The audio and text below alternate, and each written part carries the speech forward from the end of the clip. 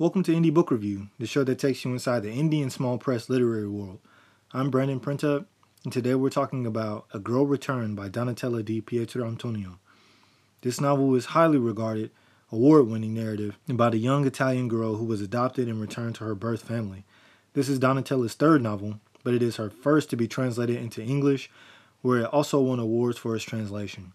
Donatella herself was born and raised in Italy, and has written other novels that have all been loved and highly regarded in Italy as well. In addition to writing wonderful Italian literature, she is also a dentist. Cool. First things first, I'm going to read the blurb of the book for you, and then we'll talk shop. All right? Let's get this work. Set against the stark, beautiful landscape of Abruzzo in central Italy, this is a compelling story about mothers and daughters, about responsibility, siblings, and caregiving. Without warning or explanation, an unnamed 13-year-old girl is sent away from the family she has thought of as hers to live with her birth family, a large, chaotic assortment of individuals whom she has never met and who seem anything but welcoming. Thus begins a new life, one of struggle, tension, and conflict, especially between the young girl and her mother. But in her relationship with Adriana and Vincenzo, her newly acquired siblings, she will find the strength to start again and to build a new and enduring sense of self. Now, this story of adoption, I say adoption, but maybe it can be considered something else since everyone is related. Maybe a familial adoption, I guess, something like that. Well, this story is on a different wave. This novel starts in Italy in 1975, which is long ago, but not too long ago, just to give you an idea of what's going on in the world and life. This story has a narrator, the young 13-year-old girl, being thrust back into the home of her birth family that she had no idea existed until shortly before all of her things were packed and she was driven into the mountains by her adoptive father to be dropped off with her birth family for good. Yo, like, what a traumatizing thing to have shoved on you at the age of 13.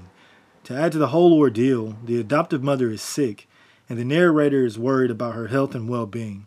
And she believes that the parents are sending her away because her adoptive mother is dying, and that they don't want her to know, or they're trying to protect her from seeing it. So the poor girl is distraught every day, worrying about the mother and father that raised her, while she's trying to adjust and find her place in the birth family that she has been left with. And in the fashion of good storytelling, the conflict with the new family is that they are nothing like the family that the 13-year-old female narrator has just left. Her adopted family is pretty well off. They have a nice little college-style house that's not too far of a walk away from the beach. They have a club membership, like a neighborhood club where the families can go swim and play tennis and eat lunch in the dining hall, fancy schmancy club membership stuff and whatnot. And she actually competes in swimming competitions with her middle school best friend, Patricia, who lives in the neighborhood, and she takes ballet lessons as well. She's the only child of these two parents, and they have invested time and love into her education, and her experience of culture and arts. And they've laid out the works and all the trimmings for their beloved little princess. But then, the mother gets sick, and the father drives our narrator into the mountains and literally dumps the girl onto the curb at the house with her stuff. The story is that the birth family wanted her back at 13 years old after not being a part of her life at all. And having never allowed the narrator to be told that they exist ever in her life, she is returned indefinitely and would stay with them permanently. The birth father is working class. He heads down to the factory every day to work, but no one in the factory has been receiving their paychecks for some time because the payment has been delayed due to lack of funds. The mother of the family isn't working, and they have other children to care for as well. The siblings consist of Adriana, the sister of the narrator, who is maybe a year or so younger. She's a tough country girl who works hard to take care of the family together with the mother, and she roughly attends to the narrator, helping her adjust into her new life and learn the ropes. They spend a lot of time together, sharing life and maturing as young women with each other, but they also get into scuffles, as you can expect, because the narrator has a hard time letting go of her life with a silver spoon, and Adriana has a hard time listening to all of that, knowing that they are biological sisters, and while she was sent off to paradise, Adriana had to stay in the trenches with the family. Next is Vincenzo, an 18-year-old young adult who still lives home with the family. He picks up odd jobs for neighbors and businesses and anyone else who is willing to pay him for his work. The father beats him a lot, which is absolutely not cool. But Vincenzo has left a bad taste in his parents' mouths because he often runs away to gallivant with the vagabonds of the circus in town. Vincenzo is not happy with his lot in the family and enjoys the company of his friends as anyone his age would. He wants freedom to explore, and his friends give him the opportunity to do so. But his father's not having any of that. They need Vincenzo to help around the house, and when the narrator comes to live with them, he gets squirrely and strange and tries to kindle up some romance, and it's pretty cringeworthy because the narrator is young, fam. I mean, the sister Adriana still wets the bed, fam, on the regular, fam. Like, they're that young, fam. But the story takes care of itself, and that's all I'll say about it. So don't get too hung up on that. In addition to those 3 kids are 2 other boys. One of them is named Sergio, and he is awful. Like a little gremlin who works with the other younger brother who is never really named to torment the girls and be rude every chance they get. There's also a baby in diapers that all the women of the house take turns caring for. All the children sleep in one room together that stinks of sweat and urine because Adriana wets the bed.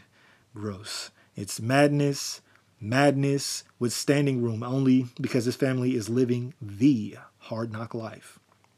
As the story progresses, the narrator sends letters to the adoptive family begging them to take her back, but to no avail. But they do send money out to help, and they send a bunk bed as well, which is a game changer for the narrator because she can sleep in a dry bed for the most part.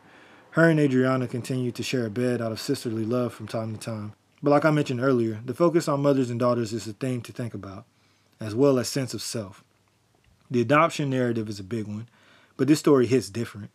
Like, how do you cope with being uprooted from everything you know and love at such a young age, and on top of that, being told that the mother you thought birthed you is a lie? Like, it's all a lie.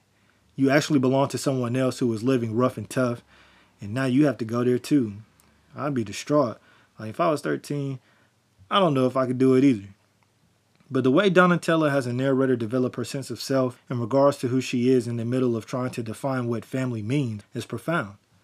I'm sure you can agree that family can be more than blood you share with certain people. There are some people who don't consider their blood relatives family at all. A lot of people share that belief entirely.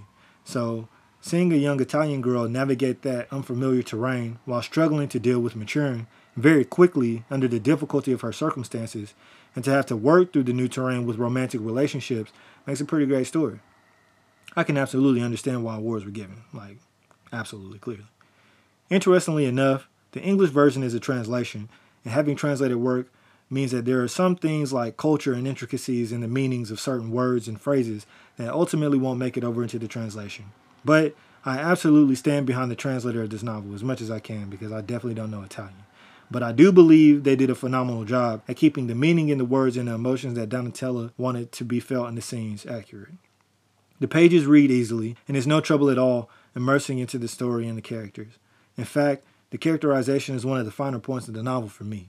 The narrator's relationship with her sister Adriana and her brother Vincenzo is more than just learning to love family.